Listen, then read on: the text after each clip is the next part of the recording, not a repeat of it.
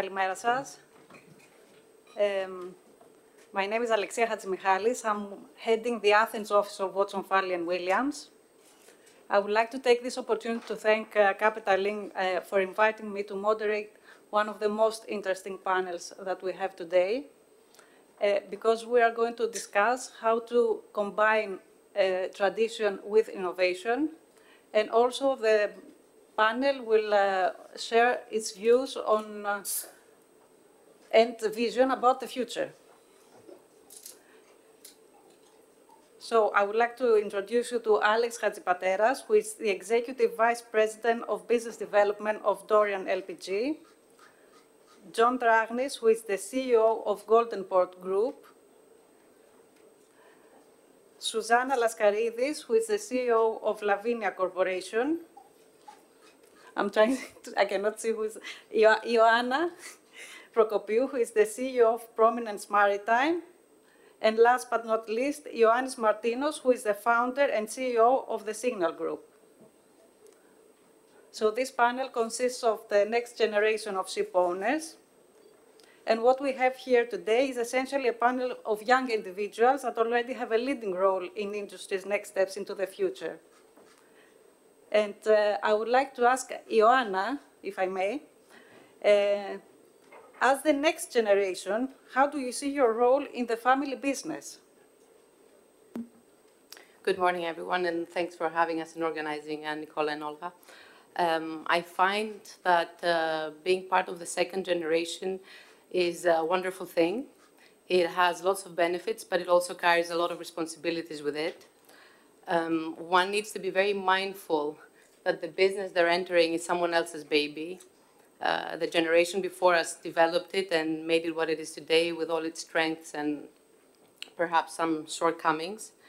On the other hand, when you are a youngster entering the workforce, you have all these aspirations of doing meaningful and creative work. And each of us spends so much time at work, so we need to find something to do that is fulfilling. We need to enjoy it and to use our talents and being creative. And there's an extra hurdle when you are of the next generation. You have this sense that you need to prove yourself, and you weren't just handed a position, and you had to earn it. And there are instances where even perhaps unwillingly your fellow co-workers might size you up or scrutinize your moves or even compare you to the previous generation. And this setting can be a little bit intimidating. So it's hard to find a role that is fitting. So from my side, when I entered the business, I wanted to do something that would allow me to feel useful, be creative, and have a good learning curve. So initially, it was quite hard to locate a position that would help me to achieve those goals. A few years down the line, though, an opening in a position that was quite interesting occurred. It was the S&P and projects, and the gentleman was leaving, and I was given the opportunity to take over that role. And I decided to go ahead. I left everything that I was doing. It was in the middle of the summer. I came back to Athens to do the handover. And that's what I did for the next 2 years. And I was very fortunate to be able to work very close with my father, from whom I learned a lot.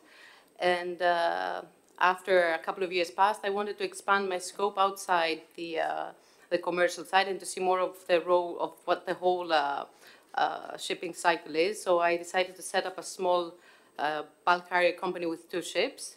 And this would allow me to follow the day-to-day of 2 ships, which is basically into a smaller scale of what a large company does. And I also wanted to have the responsibility of my own decisions. And that's what I did until the circumstances had it that I was promoted to heading all of our dry bulk operations, which I do until today. But in concluding, I want to stress that in order to succeed in what you're doing, you need to have the trust of the previous generation. They need to allow you to fail in order to learn from your mistakes, and they need you you need to have the space and the necessary tools to grow. And I have to say I've been fortunate enough to have all of this. Thank you. Thank you, Ioanna, for sharing with us your personal experience. Perhaps someone else from the panel Ioannis Martinos,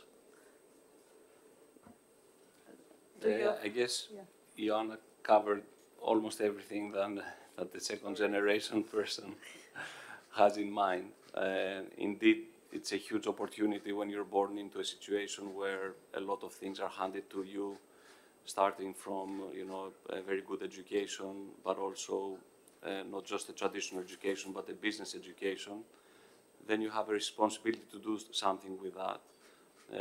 You can choose to do that within the confines of the family business, or you can start something new like Ioanna did. I think both are excellent choices. And the best one depends really on the special circumstances of everyone. You have families that, let's say, the founder is more controlling than in other families. You have families where there are many siblings and cousins. I've seen Greek shipping companies with like 20 family members in them. So certainly in such a situation, it's harder, let's say, to find a role. So I think, we should take responsibility for our own actions. We are definitely pampered from a young age and given a lot of opportunities. But then we have to go out there in the world and prove that the quality of decision-making that we can bring to the table is to the level, let's say, that will make you a successful person. And I'll take it one step further as well. I think I also admire people that have, let's say, grown up in a certain industry and then have chosen to follow a different career outside the industry. So I think it's more of an amazing option. When we time charter ships, we love having options to be able to extend them and so on. And all of us who have done this in the past recognize there's a lot of value in optionality. And really, a family like a traditional Greek shipping family that has been very successful in shipping really provides you a lot of optionality.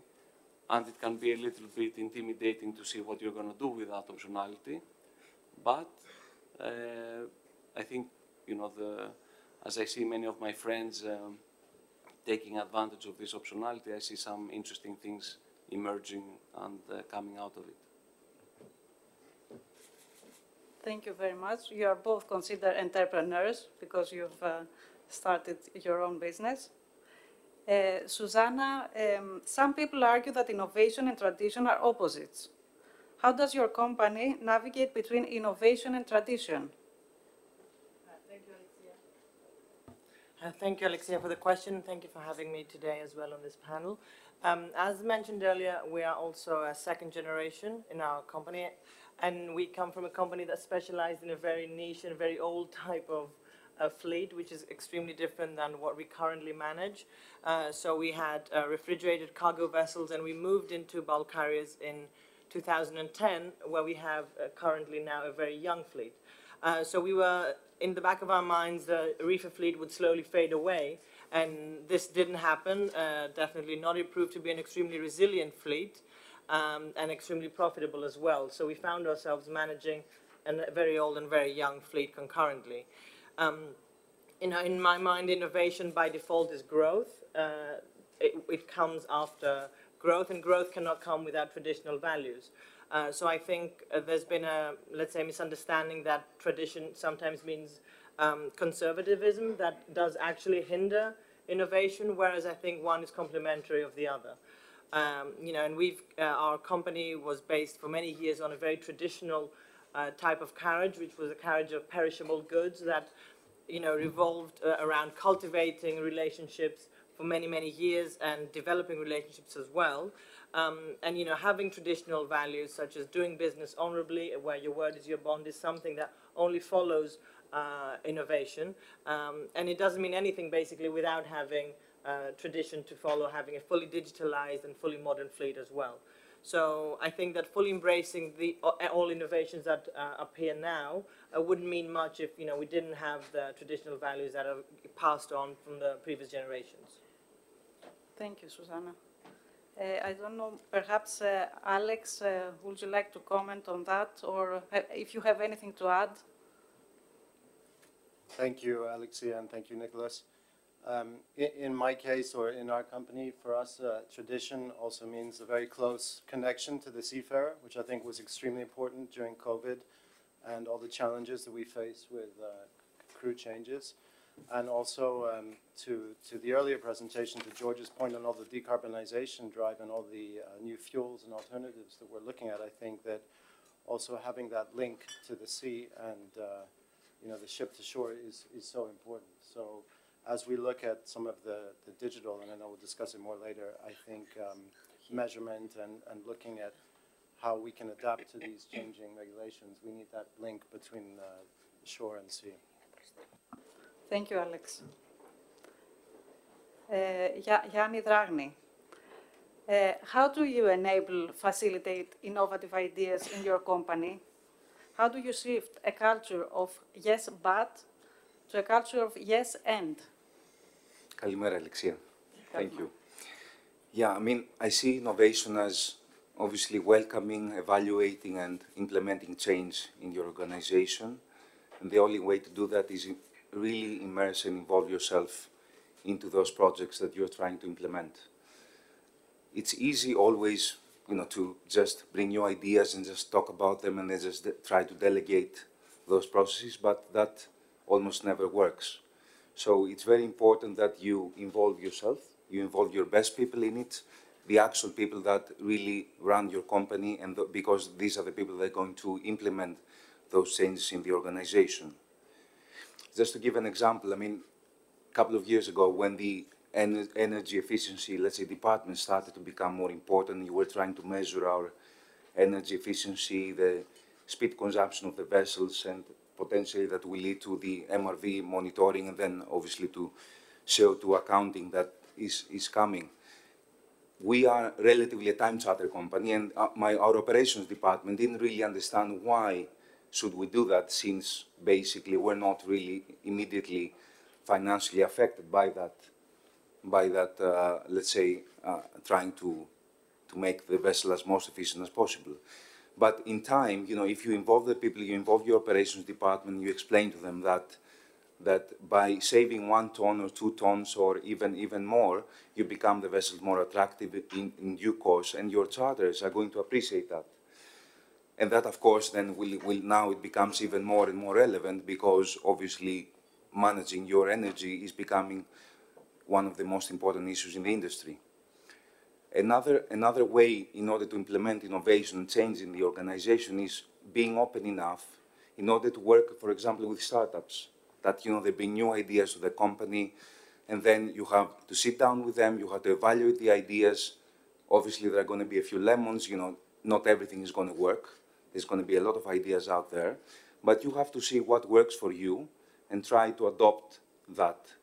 You have to provide feedback to those companies and get ideas in exchange. And then maybe you can invest them, you can invest in some of them, you can help them grow, and obviously collaborating with your best people, then you can improve and effect change. So overall, I think involving yourself and involving really understanding what you want to achieve and clearly communicating that fact. Thank you, Yanni. Yes, the personal involvement is the secret. And thank you also for the story and the example. Anyone else from the panel that would like to add something? Perhaps Ioanna, if you have... Yanni covered a lot of things, but I will say a little bit what happens in our company, because generally we try to evolve and to grow. So in that setting, we like to hear new ideas, and very often we like to hear the ideas of the people already working in the company, because they have the best knowledge of what the problems really are. So I will always the door's always open for new ideas, but provided that the person suggesting these ideas has done their homework, has demonstrated how this, whatever they're suggesting is applicable to us, how much is it going to cost, what we expect to get out of it, how are we going to implement it, etc. So this is a two-way street, because the employee working for you suggesting the idea feels empowered when you actually implement something that has been suggested.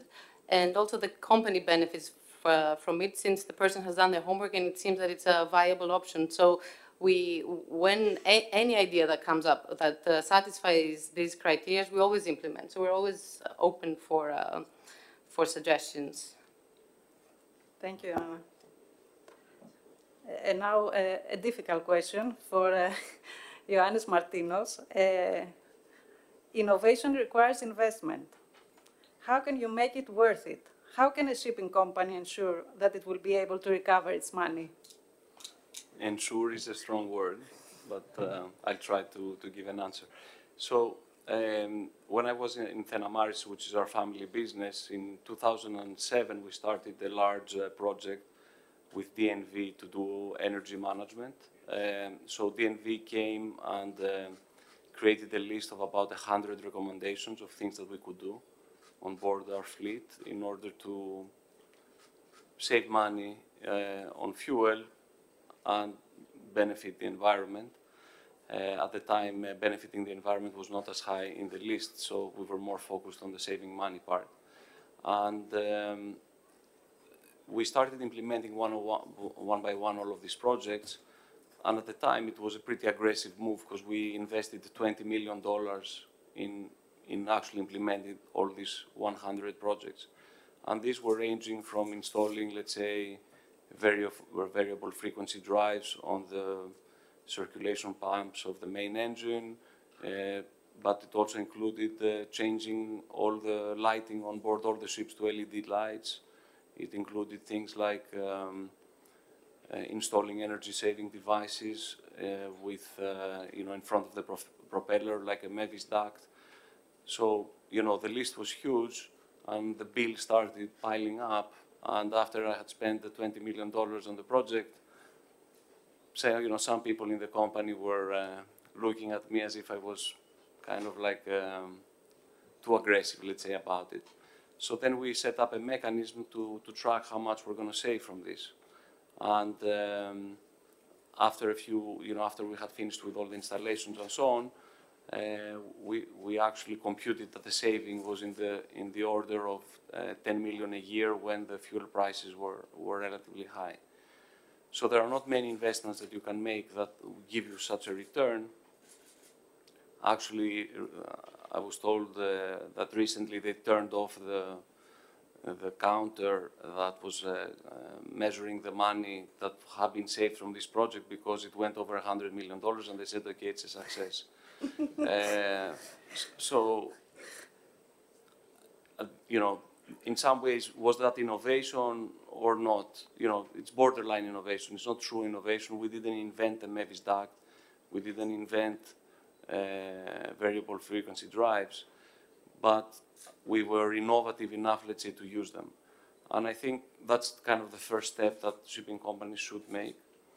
Now, if you want to take it a step beyond that, you can actually, try to innovate by being one of the first ships to burn LNG, and that's an expensive game, and it's a game that in the beginning might play out very well, and then LNG prices go up, and it doesn't work that well. So, there are certain innovations which are less certain. And finally, the innovations of the kind that I'm trying to work on now, which have to do, let's say, with software for commercial management, which take a lot longer to prove if this is something that's going to work. It takes a lot higher quality decision making, and you need to get the strategy and hit the nail right on the head and get the strategy right. But if you do, you can have a pretty big payout. The problem is you don't know what the case is going to be. Maybe it will take, in my case, I'm now, waiting for another 5 to 10 years to know if what we are doing has worked. But if I look at some other technology companies in the space, for example, you might have heard of IMOS, which is a voyage management tool created by Vessel Nautical. They started 20 years ago, and it took them 20 years, but they just raised money at $1 billion valuation is rumored in the market. They raised $200 million. So that is a relatively successful business. maybe not as successful as a big shipping company that has hit the nail on the head in terms of buying 20 container ships 3 years ago. But in some ways it's very creative and can be also financially rewarding. And then, of course, there are some companies that we have never heard of because they tried, they failed. We don't know about them necessarily, or there are some famous examples, maybe like, what was the name of this company? Open Seas or something like that. I don't remember what it was. That tried to do chartering online and disintermediate the brokers. That was a big mistake. They lost $40 million. So, the answer is, I think the short answer is if you know what you're doing, you can make a lot of money. If you don't know what you're doing, you can lose a lot of money. Thank you. Thank you. Thank you for sharing your views and for this excellent example. Alex, about technology. The pandemic has expedited the need for radical changes in the way we do business. We have rapidly moved to the let's get digital age in order to survive. Technology has ensured business continuity under a new perspective. How has your company embraced technological innovation? So thank you, Alexia. I think last year we really embraced sort of a hybrid model in terms of how we visited the vessels virtually, be it through trainings or audits. Even we've done 10 scrubber installations in China without ever sending somebody to the shipyard there. We're working just completely remotely with a local team there.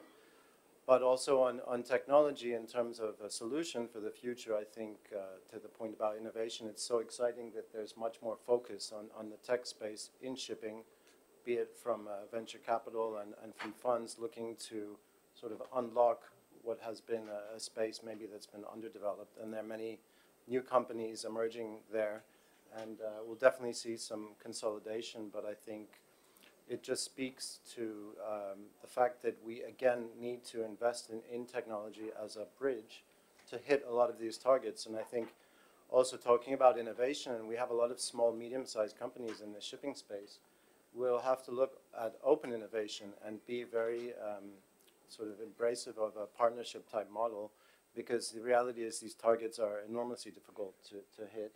And without some sort of open innovation and partnership, and not everyone can be like Maersk, we will have to work together, which I think historically has been somewhat, we're a bit of a fiefdom, but if we embrace that attitude, it will be very beneficial as we go forward. Thank you, Alex. Yanni Dragni, if you want to share your experience and tell us, can a company's ownership structure affect innovation in shipping? Does it make a difference if you go public or stay private? What is your experience? Well, we had some experience listing part of our company in London back in 2006, and then privatizing again in 2016. Back then, ESG and the environmental agenda of today wasn't obviously as high up in the agenda, but certain issues, for example, does affect the way that management can think about the business. For example, back then, it was all about pure play companies, and it was all about being very specific to what you do and being very specialized in one specific sector. Even certain areas of that, for example, being a Capesize player purely. Now we have seen, obviously, and as we knew back then, that having a diversified fleet can help you much better weather the shipping cycles. Today, also, of course, this perception has changed, and diversified companies are very much, let's say, understood to affect, to be able to weather the shipping cycles, but also, focusing on one sector for certain successful companies can make them grow bigger and better. Regarding innovation, it's all about management and the alignment of shareholder interests and management. So it's relatively irrelevant if it's a public or a private company. A public company can, let's say, for example, have to hit certain more short-term targets at times. So they do have to show real progress, quarter by quarter, year by year. A private company can set longer-term targets as long as they are realistic targets and they are well thought about. There's a flip side to that coin. You know, a private company can, for example, become lazy if they are successful in playing the shipping cycles. For example, Yannis given one said if you bought a few container vessels 3 years ago and that's it, you know, you've done amazingly well. But that is not really innovation. You just timed the market well. You know, COVID happened and then we enjoyed a great container market. That didn't bring any real change to the table. So basically, I think it's relevant, but ESG and certain environmental targets should not become just a tick-the-box exercise.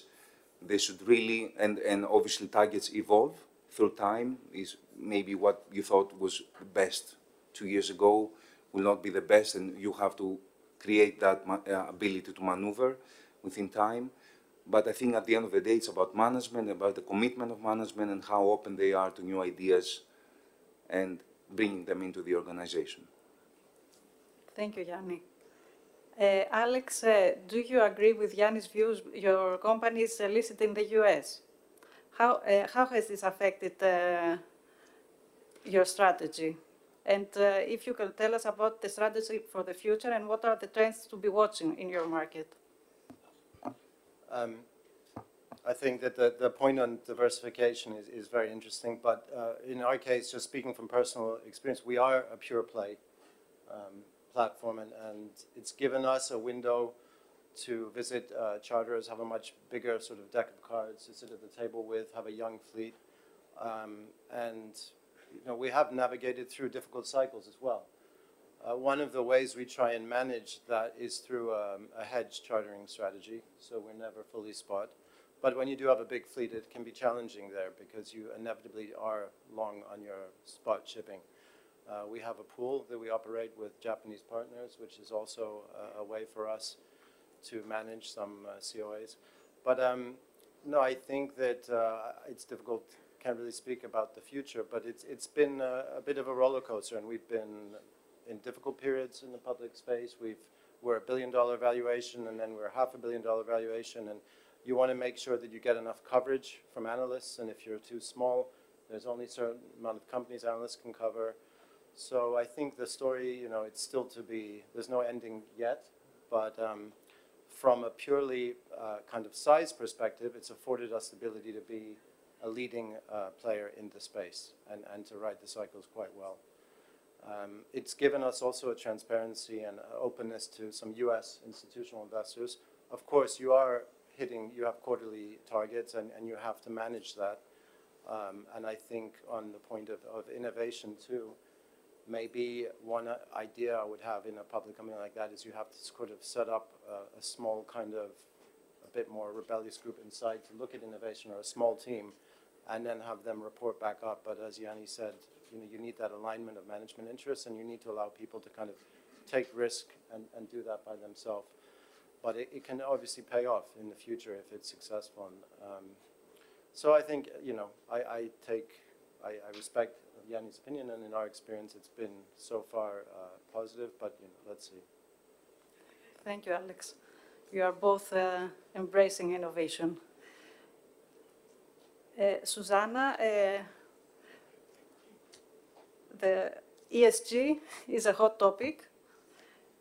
There is a lot of discussion about the importance of ESG. How confident are you that the industry will meet ESG standards over the next decade? What are the major barriers to achieving the results needed? Firstly, I think that we should start by pointing out that only recently have uniform standards and uniform reporting standards started to appear. So we are still quite far off because everybody has sort of been doing whatever they believe to be compliant. So this is an issue in itself. Until uniform standards are set, then we don't really have something to look forward to. And you know, ESGs and the overall concept of sustainability are commonly thought to be about the environment, whereas we know that, you know, it's only one of the 3 pillars. And it's very much talked about in the maritime industry, whereas it's a concept that applies to all industries, steel industry, energy industry. However, the maritime industry is actually much better prepared than other industries, considering that it has very strong international regulations already in place. Mostly on the environmental side, the investments needed are very large, so we need to stop throwing the funding ball from one to the other, who will be doing the funding, and actually start looking at the bigger picture. And another thing that I think will hinder how this will go forward is that the fact that the S and the G side, the social and the government side, haven't yet been able to be correlated into financial figures in order for them to attract finance for. So, for example, we can have specific figures and data when it comes to employee turnovers or education structures, but this actually can't be translated, let's say, into financial figures. So until that happens, then we can't attract finance for all of the three pillars. On the other hand, I do believe that the ESGs are here to stay. I think we should look at them mostly as a code of conduct that will allow us to look into more responsible consumption and production, rather than simple reporting standards that we have to comply with.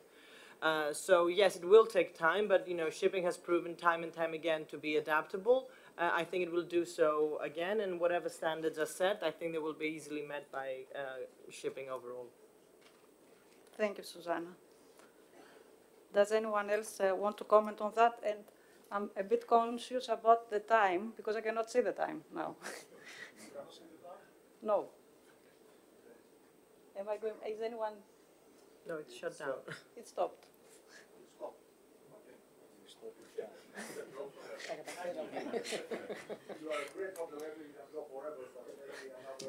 But I thought we had some more time, so I don't know why. No, we do.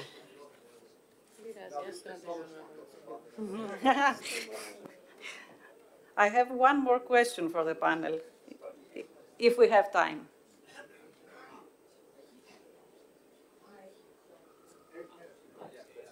Telia.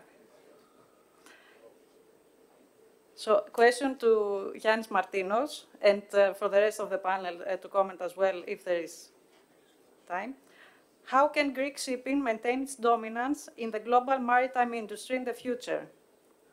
What skills do you consider are essential towards that end? You give me all the difficult questions. It's true. The others are difficult too, but at least they are difficult for me. But maybe I think one of the things that's really important in Greek shipping, and that has been really important and has helped us build this amazing ecosystem that we have here in the country, is that it's one of the few industries in Greece that have had a stable tax framework. So, maintaining that is essential, I think, as a base, let's say, to being able to do even more amazing things.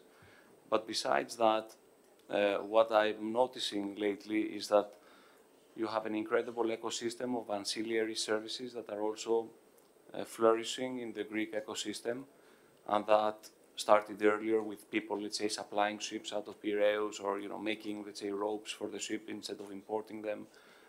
We saw some big companies, let's say, come out of this space, which was like more hardware oriented and more practical companies. But then as time went by, the services started developing into more abstract services, like, for example, the whole scene with broking in the Greek ecosystem has really flourished. You see amazing companies in the broking space. They're increasingly competing with international broking companies that we used to, admire from afar. And now the performance of the Greek companies are, close, better, the same, depending on the, on a company by company basis. But I find that fascinating. Similarly, you see other services like outsourced technical management, or you see companies that do commercial management for ships. And all of these things are, let's say, traditional shipping plays that Greece is increasingly becoming better at. And the ability to understand how these models work and have complementary businesses which are not as capital intensive in the Greek shipping domain, I think, creates more stability, creates more completeness, let's say, in our ecosystem.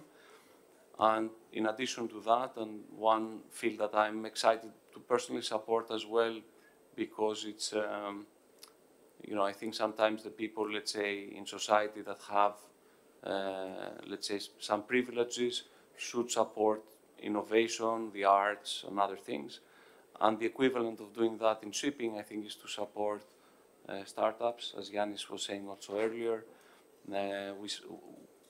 We see some companies. The Harbor Lab has set up a kiosk outside. I was sitting next to the CEO of Irma First. All these companies started, some of them started recently, some started a while back. I see also Roberto in the audience that runs Deep Sea. All these companies are onto something. It's going to take a lot of effort. It's going to be, you know, a race with companies that are competing from the non-Greek ecosystem. But I think we have some pretty good players on our team, and that's going to, you know, help create a more complete Greek ecosystem. Thank you.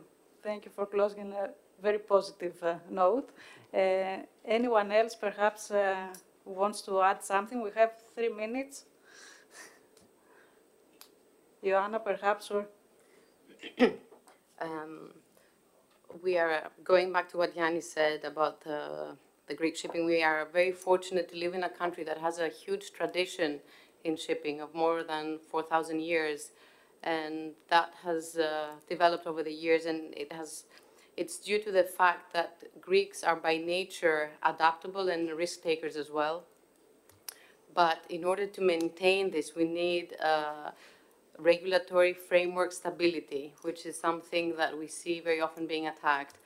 But I believe that Europe is slowly seeing the value of shipping and how important it is to remain independent and not to be lost due to failed policies to countries in the Far East or the Middle East.